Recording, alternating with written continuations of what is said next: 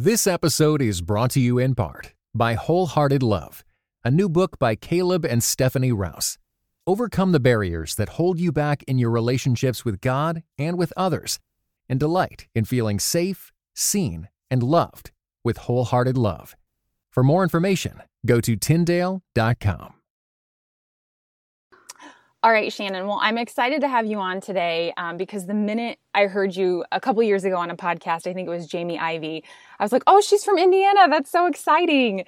So thank you so much for taking the time to chat with me today. Oh, it's my pleasure. Yeah, it's always fun to hear from other Indiana women. Yeah, it always perks my ears up. There was another person on Jamie's podcast that I discovered that actually lives here in Indy, and I've since met. So it's amazing what you hear on a podcast. That's right.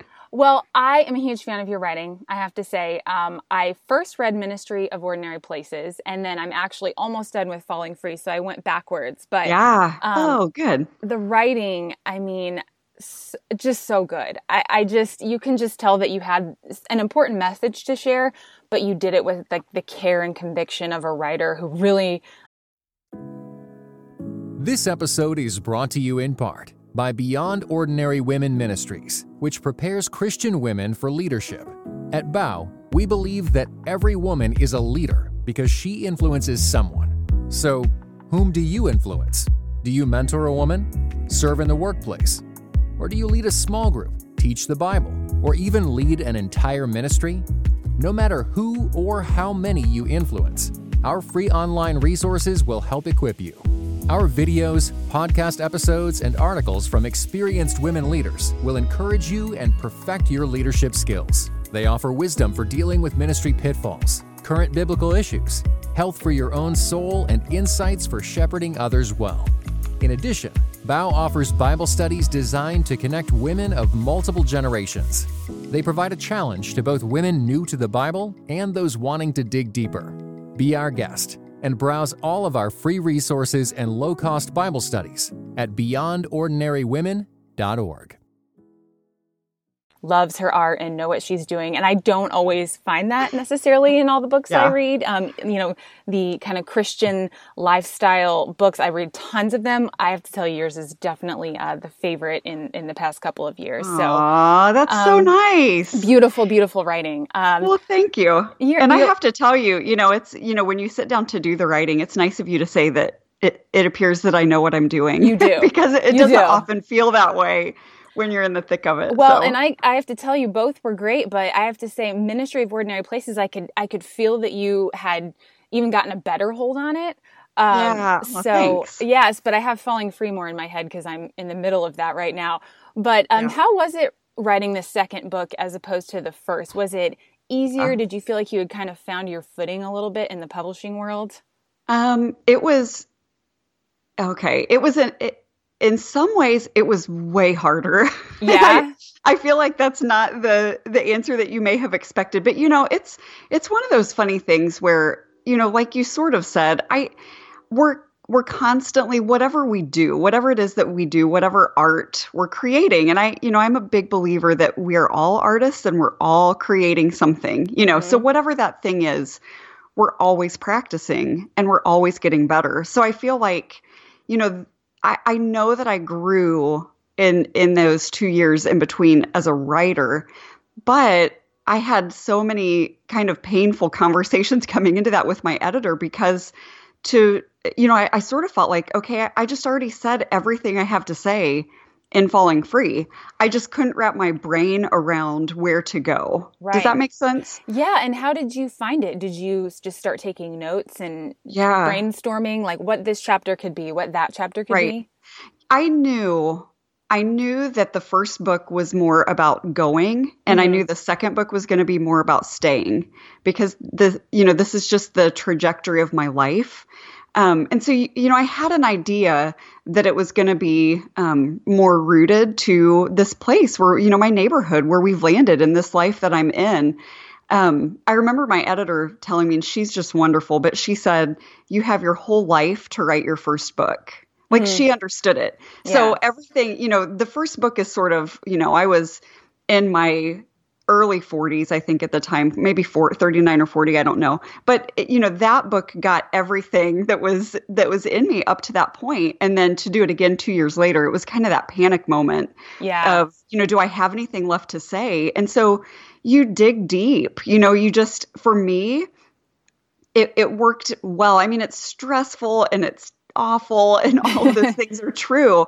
But like you said, I mean, and this is really part of the message of the Ministry of Ordinary Places. It's kind of the theme of the book is just paying attention, paying attention to my life, paying attention to what God is doing inside me. And on a really practical level, like you mentioned, taking a lot of notes. Yeah. You go into this place, and I'm kind of going back into that place a little bit right now for whatever it is that I write next. I don't know what it's going to be yet, but you go into the zone. And so you start, for me personally, I start taking notes in the strangest moments. And, I've learned to have somewhat of a system. So I'm not just grabbing a receipt from the grocery store, or because I do that sometimes too. That's not a very organized system. I don't. I have before, and that didn't work real well with me. I'm not, for anybody who knows me, I'm not a very techie person, but I carry a notebook. Okay. In my giant bag, and I also will email myself. That's me. That's what I do all the time. But sometimes I like forget what I titled it, and then I never get the note to myself ever again.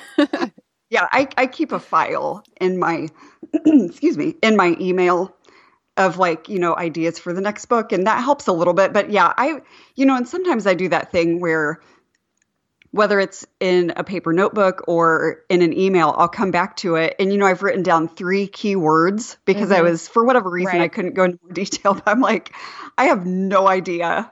I have no idea what these words were ever supposed to mean.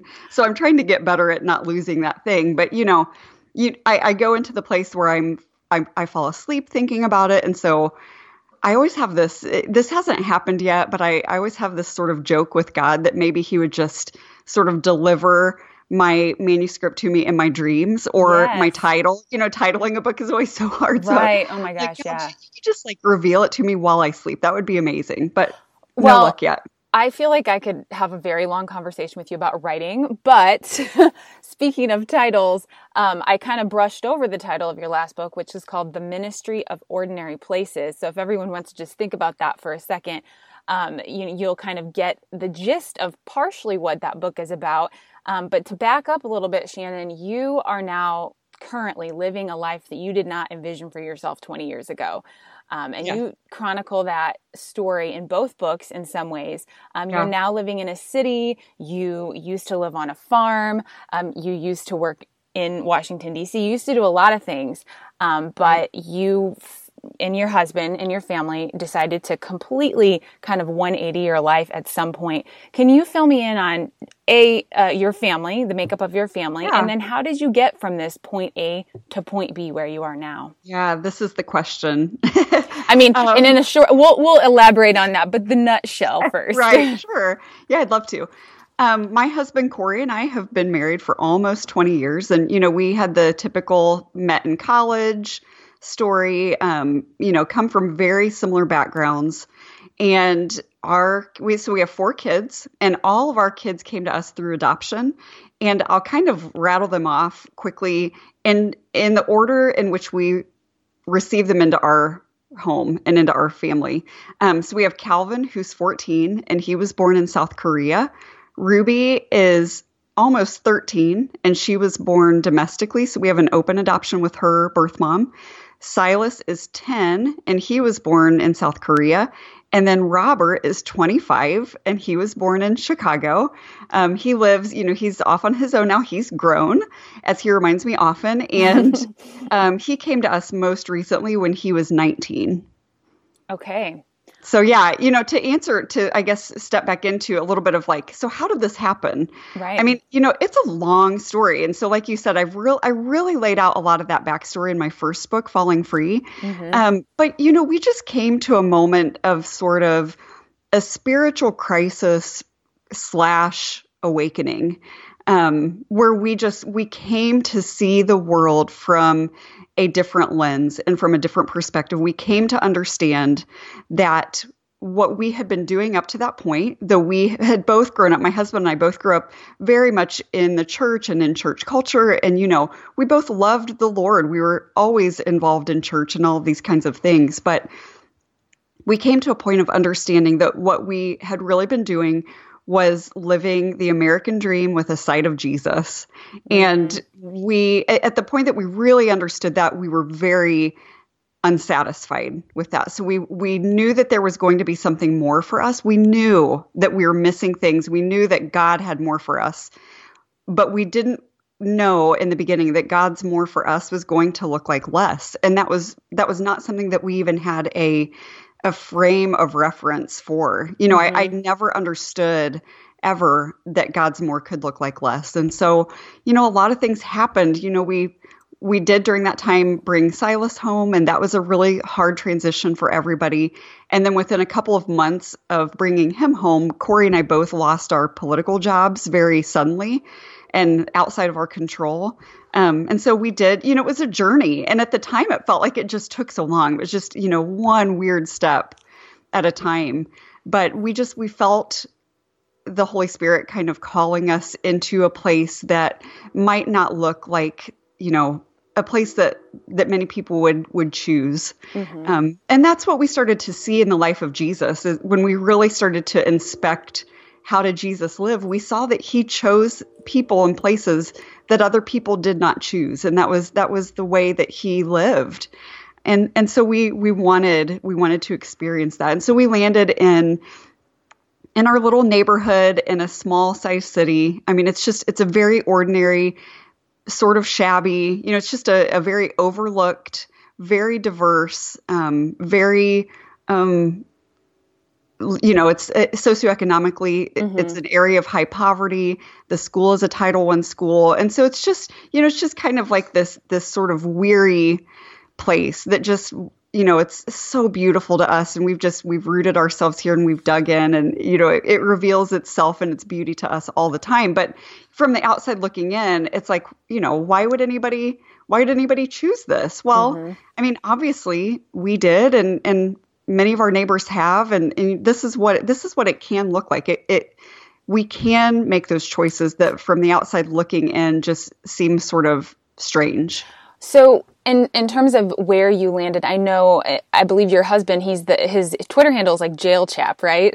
Right. So he's the chaplain at the local prison. And was getting that job how you kind of chose the location?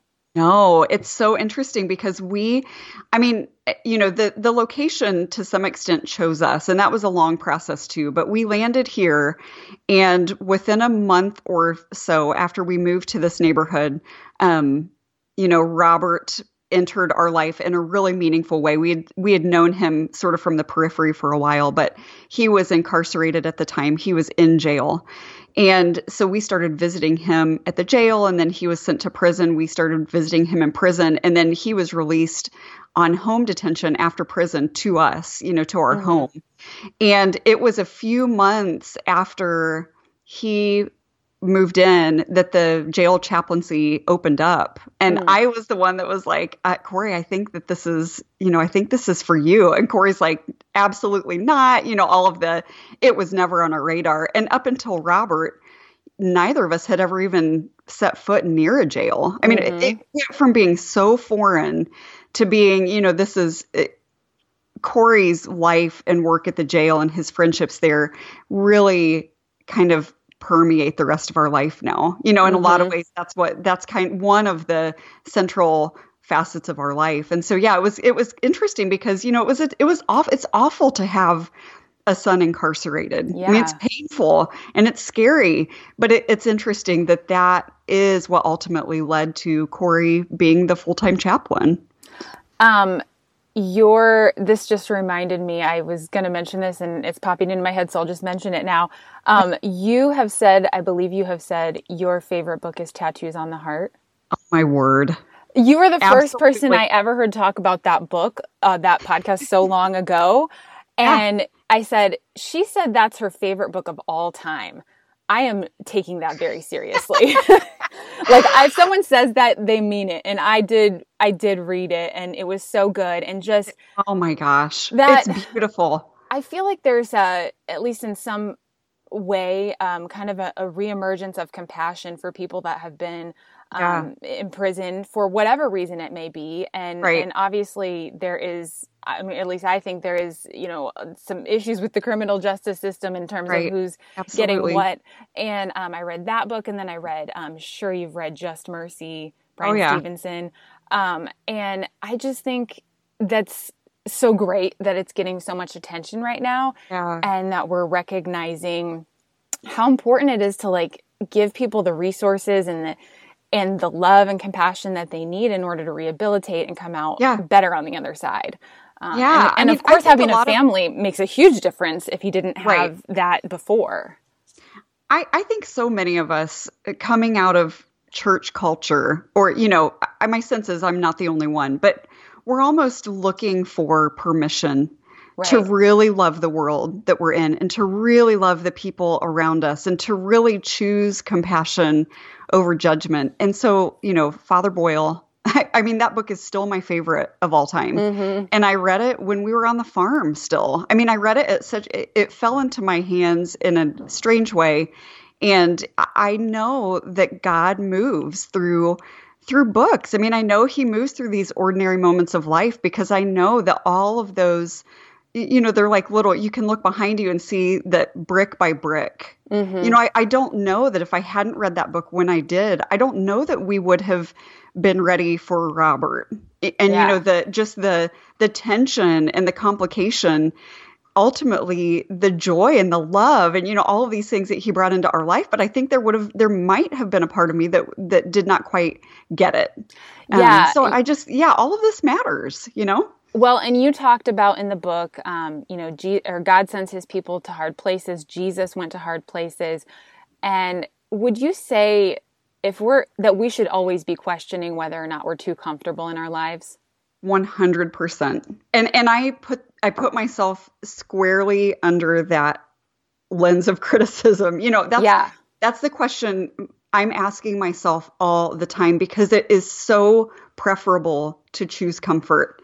I mean, it just feels like the easier way, and it feels like, it feels like the way that we can avoid criticism and judgment from the people around us. It feels like the way that we can, it feels like it's going to be easier to choose comfort. And in some ways it is, but I think as soon as we can learn that rather than detouring around discomfort, but just kind of nosediving into it, mm-hmm. I just think that is the gateway to abundant life, to choose the hard things and not just the things that look like they're going to be comfortable or safe or secure or peaceful, or, all of these things that just seem easier. We miss out. Mm-hmm. So I think, I think we are called to tension.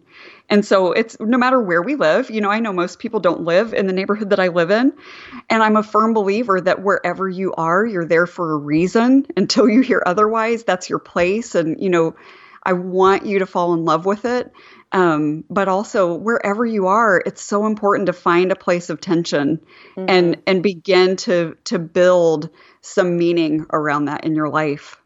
And you mentioned gateways to things, and you wrote about that a couple of times. I noticed you saying, this was the entryway towards this or that. I believe you said, you ended up adopting your children, not originally because you were like, we want to adopt, but because you guys were having trouble. And you ended up going the adoption route. But in that first adoption, I think you said it was your first kind of opening to the more marginalized community or something like that. Yeah. And I think, God probably is constantly giving us gateways or doorways. So. And how do you recognize those things for what they are? Mm-hmm. I mean, I remember, during the time that I was just, it's all a process. And so I want people to hear me saying, where I am now, this process that I'm still in the midst of right now but this particular process began like 8 years ago. This Yeah. is it's a slow journey, and it's allowed to be slow. We don't have to, we can rest in the fact that we're allowed to just take it day by day, take our time, and just pay attention. So, when I was early in this journey, I remember driving in South Bend, which you might be kind of familiar with, but it's a larger city. And it's especially, 8 years ago or whatever. I mean, it's kind of bouncing back in some really cool ways, but it's had a harder road. And I remember just driving through South Bend and all of a sudden, just sort of seeing some of the people that were, walking on the sidewalks, and they're going where they're going. They're living their ordinary life. And me realizing, okay, my impulse might be to be sort of afraid of this person, or to, to feel that tension, to feel that discomfort, but to begin to just see this, whoever it was, as being fully made in the image of God and fully loved by God. And, to understand that the outward appearance of, things that we might think of as kind of scary or whatever, that a lot of times, maybe most of the time, that's masking a lot of pain, to just start investigating and asking the harder questions, being aware and being available, having time, having the space in our lives to when somebody kind of crosses our path.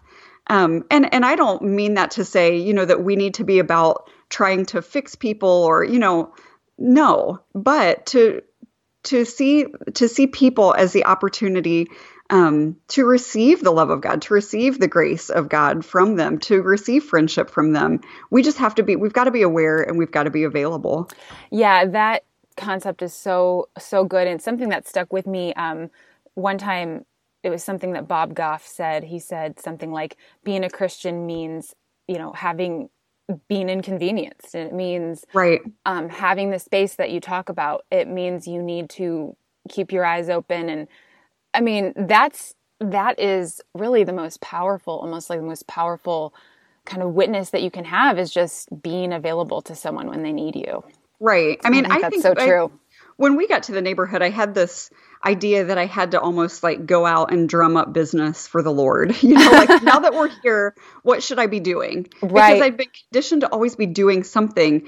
And so it took time, and it still, I still sometimes can lapse back into that. But just, we can be living our ordinary lives. And instead of just, feeling like we've got to do a whole song and dance to try to, to make things happen, we can just be living our lives with open hands, that we are here, we're available. It takes time, but it's worth learning to let go of our own agenda. It's worth learning to welcome those inconveniences. And I say this every time I talk about this because it's true.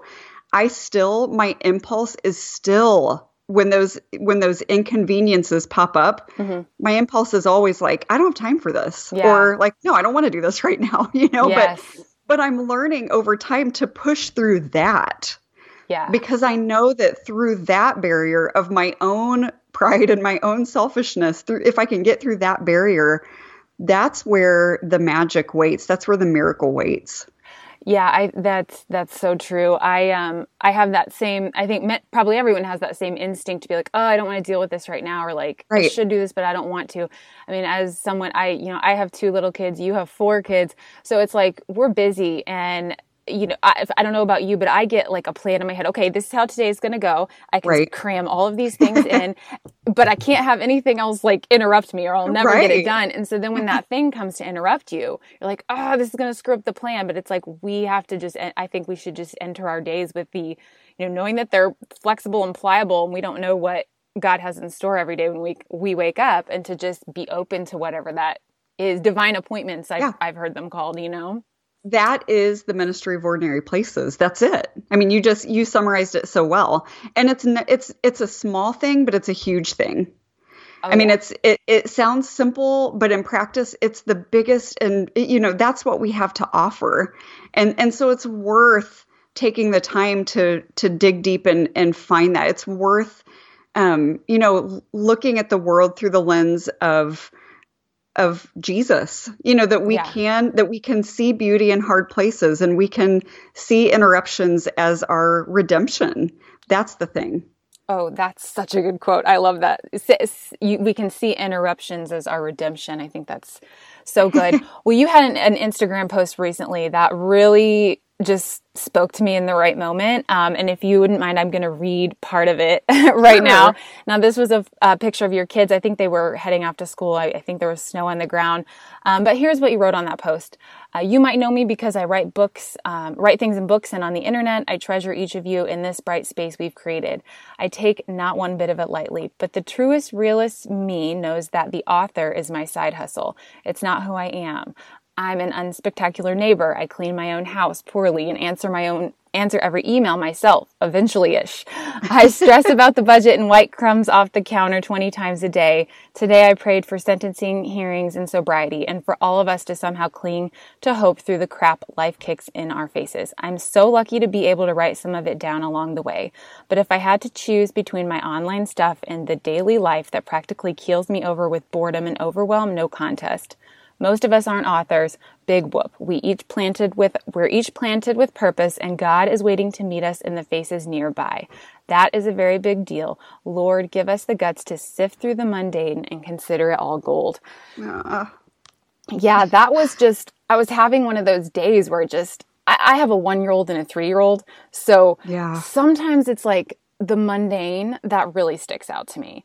And it's all there is. In the end, it's all there is. Exactly. And it's so silly, but I looked at you and I had just read this book, this beautiful book that you read, and see this life that you have. And I guess I was like, it's like the mundane is there for everybody. Right. And it's like, I sometimes I wrote a book last year. I sent that to you, and writing is kind of like a reemerged passion in my life as of late. And I'm having this kind of like identity crisis of wanting that to be like such a big part of who I am, but recognizing reading your post, recognizing like that really doesn't matter. And that really isn't what, the stuff of life is about. Right. And I loved how at the end you said, sift through the mundane and consider it all gold. How do you do that? How do you learn to rejoice and find gold in that mundane, everyday, your house is dirty again, part of life? Oh, gosh. Please, the house is always dirty. It's never not it's dirty. Just the way it's going to be. I mean, I think you get to that place, and I don't always feel like I'm there. I don't want to give disclaimers to everything I say, but I always want to make sure people know that the struggle is just real. It's real here, and it's, you understand, like we've written books, but man, we're just people who doing a lot of things poorly is how I feel. But I think you get to that place it goes back to what we talked about a minute ago. You can only get there by choosing the hard thing in the first place. Mm-hmm. You can only get there by, there can be such a temptation to sort of find ways around the mundane, I just joked to my husband last night, I don't have anybody that helps me with anything other than, my friends and my neighbors and my husband, but I don't have an assistant or anything or somebody that cleans my house. Yeah. And I made a joke to him, I just want somebody to answer all of my emails for me. But the truth is there's gold there. There's gold in sitting down and doing the mundane task. It's what grounds us. It's what keeps us human. It's what keeps us connected to each other. It scares me to think of, if all of the mundane tasks went away, I just don't know who I would even be. Yeah. And it's important. It's important to stay in that ordinary zone. It's important to hold on to the mundane really as tightly as we can. I mean, I think that's something worth holding on to. Mm-hmm. Yeah. Oh gosh, now I can't remember. I talk in my book about my husband, growing up in an abusive and traumatic situation, and he just wanted mundane. That's all he wanted. Yeah, right. Mm-hmm. And so, for those of us that have lived, a better life than he did at that time in his life, we don't know what it's like to want ordinary. That's it. So it's hard to appreciate it. Yeah. Boring is a privilege. It is. Oh my gosh, such a privilege. I mean, so to be able to choose it, even in times when maybe we wouldn't have to, but to choose it anyway, to choose, that's what we're learning and have learned in some ways by, living in this neighborhood. I mean, we're conditioned as Americans to always move somewhere better, to always move to a bigger home, to always move to a nicer neighborhood, to only move to a job where you make more money. So choosing the ordinary or choosing the less, I mean, there's real power in that, because it's something that we have to do with a lot of intention. And I think when we do, no matter which area we do that in, I think that's such a place where God is going to really commune with us. That's just what, and that's what I see. That's how life has gone. And you see Jesus just choosing those low places, but we resist them. Yeah. And I wonder why. So, what if we took a leap and we just chose that low place? Yeah. And this ties in so much to some things I've been reading. There's a book coming out that I'm reviewing. It's called Dignity, and the author is Chris Arnade, I think is his last name. Anyway, you'll definitely want to read it. It's really good. Okay. But he, the point he makes is like, in so many, maybe like the place that you live or other places, a lot of people that live there, they don't have a choice. They can't get out of there. Yeah. And so that is another just kind of, it's a need for life to come to them in some ways. I'm really involved in writing about church planting lately. So this has been on my mind a ton in terms of, finding those places that need that community. And yeah, you're totally right. I want to pivot. I know we don't have a ton of time, so I want to pivot to one other thing. Yeah, sure. Now, I won't ask you too many questions about your time on Capitol Hill, but now that you're in this different life, I'm curious, having had that experience, how do you now view your role as a citizen? I think I've seen you tweeting here and there about like some political issues. So obviously you're kind of plugged into what's going on there, but how do you see our duty as Christians and citizens participating on the political scene? Yeah. And what is our duty as a Christian in that space? Corey and I have conversations about this all the time, because he worked he worked right on Capitol Hill in a congressional office. Yeah. And so, there was a time that we were so invested in the political landscape, and I'm still really interested in it. Like, it can be to an unhealthy degree sometimes. Like, I can read the news too much. I can care too much. And Corey's good at reminding me that there is some futility. I mean, I'm all for people being engaged and involved and, knowledgeable and aware and voting and, even doing some activism. And I'm there for all of that. But we've been too close. So we know that, what there's it's like just, on the back end. Oh my gosh. It's just, nothing, it can feel like, if we let ourselves get cynical, it can feel like nothing ever really changes. I mean, change is worth fighting for. All that's true. But to say, as a Christian, what is our role? That to me is much more simple. Our role is to live as neighbors. Our role is to stand with our neighbor on the wrong side of power. To really meaningfully stand with the people who have the least amount of power. And that will cost us greatly. And that will look very political to the world around us. Because, the world around us only sees things through liberalism or conservatism or Republican or Democrat or, so it's gonna look like we're being overly political. But what it really means is that we are choosing the low place. We are choosing our neighbor. We are believing that to love our neighbor as ourself matters. And, the verse in Jeremiah 29, work for the peace and prosperity of the city where I sent you into exile, because its welfare will determine your welfare. So if our neighbors are not free, then we are not free either. And that's where our work begins. I mean, so it has to be local. It has to be, on street level. Yeah. And it's going to be messy and it's going to be confusing. And, all of these things are going to happen, but we get to do it anyway. We get to stand with our neighbors anyway. Yeah, I think that's that's very right. And I know what you mean about having seen the back end of things, because you hear politicians saying things and you're like, I know what you're doing. And Right. not everybody does, because if you Right. haven't been there, you may not get it. An average American doesn't. So Yeah. it can be infuriating sometimes, and it's hard to step out of it, especially hard for me since I still kind of am in that environment in my Right, professional life. Yeah. But okay, that was great. I totally love that answer for sure. All right, Shannon. Well, we have a few end of the podcast questions to do now that we're kind of coming to a wrap. Although if this wasn't a 45-minute show, I would want to talk to you much longer because you have so many great things to say. Everyone definitely needs to pick up copies of Shannon's books. I will definitely link those in the show notes. But before we go, I do want to ask you, have you read any good books recently? I think you're a big reader like I am. Oh my word. Yeah, it's hard. It's hard being I'm us. going to be buried alive one day by books. Me too. Oh my gosh, gonna it's happen. never ending. And I'll tell this story real quick. I started saying, okay, you are going to go to the library. You're going to stop buying all these books.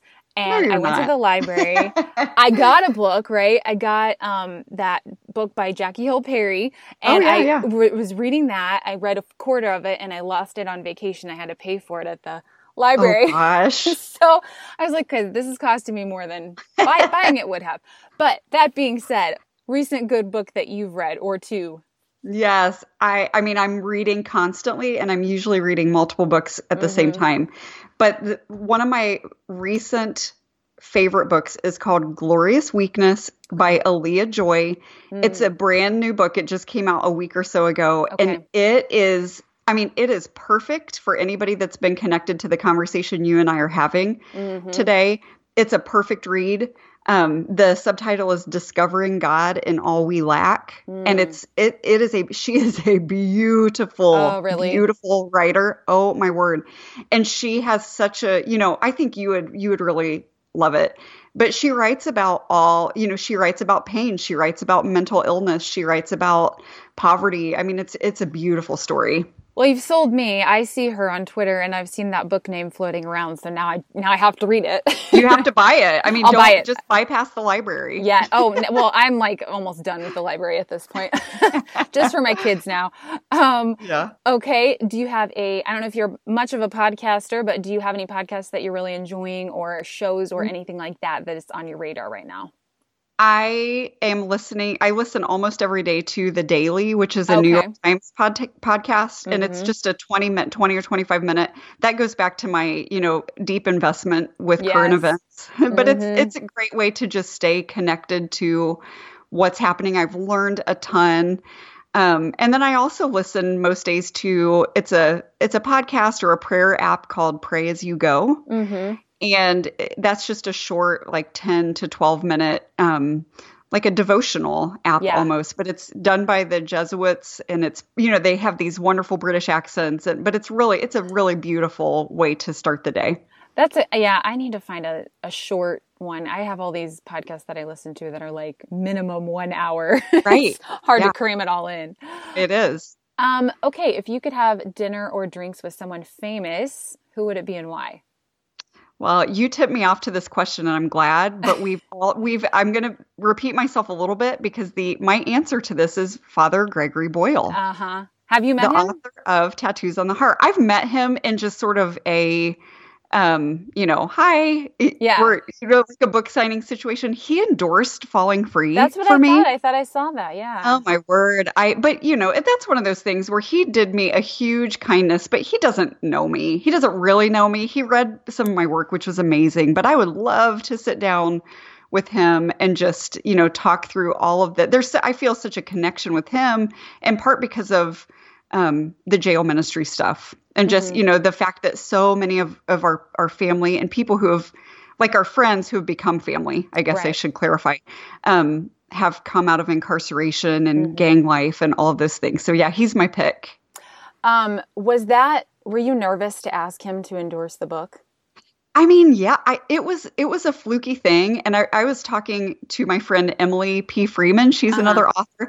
And, she asked me, I think, like, who's your wild card? Like, it's probably not going to happen, but what if it did? And he was it. And so I emailed him and he emailed me back, and he was so gracious and so kind. And the day that he sent me that endorsement, I just burst into tears. I was home alone, but that was like my one part of that writing journey of that first book that like made me weep. It was so meaningful to me. It was so special. That is really special. It was, you got, getting endorsements. I feel like that can be, it's just a little intimidating, to just ask people, you're like, will you like, just put your name on, just say this is good. You know what I mean? Right. Yeah. And hopefully they do actually read it first. Although sometimes I think people just do the skim, that was definitely one of the hardest parts for me was getting people in there. But I did it, and it really mostly worked out for the most part. So it was it's vulnerable, but we survive when people say no. It's okay. I know. I got to get better at that, but I'm learning. Yeah. What message do you most want to pass on to your kids? Man, this is such a hard one. I think right now there are so many. I don't know that I can. If I had to sort of boil it down into one statement, the thing that I want my kids to learn is that there are not good people and bad people.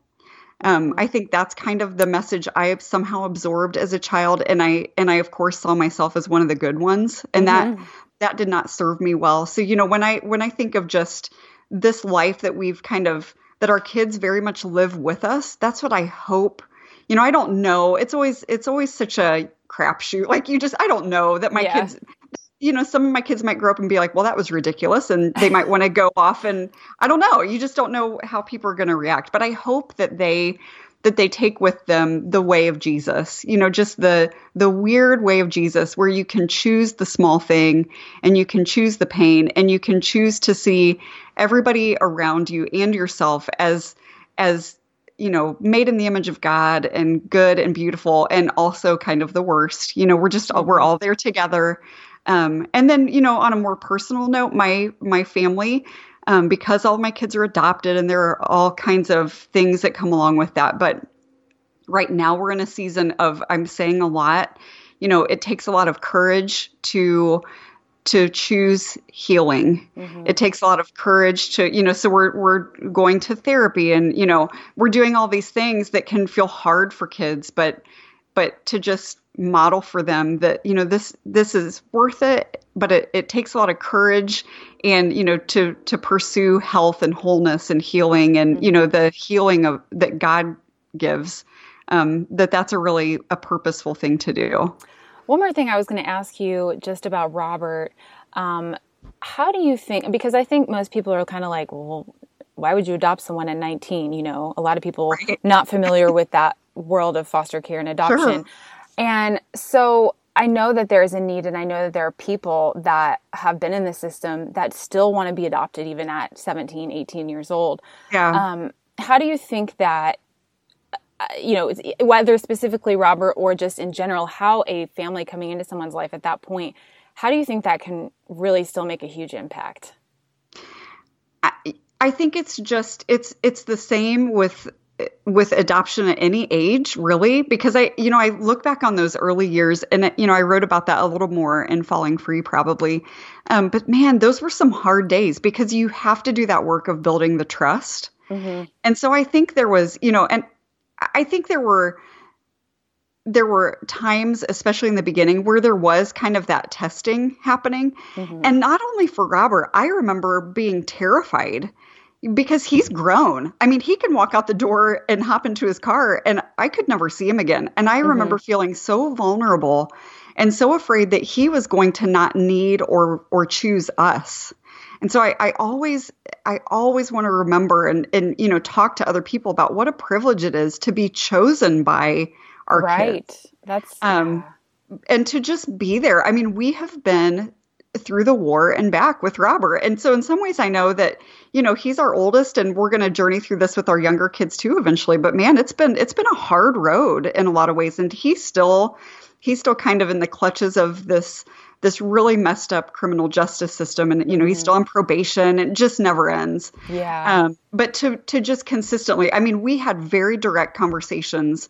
Like, just so you know, Robert, there is literally nothing you can do. There is nothing you can do that will cause us to withdraw our love and your place in this family. I mean, showing him that he's every bit as much a part of the family as our 3 little kids who came to us as babies. But that just takes time, and it just takes those years of him being able to look back and see that we have never taken a step away, and for us to be able to do the same, to learn to trust each other along the way. But man, it's super meaningful.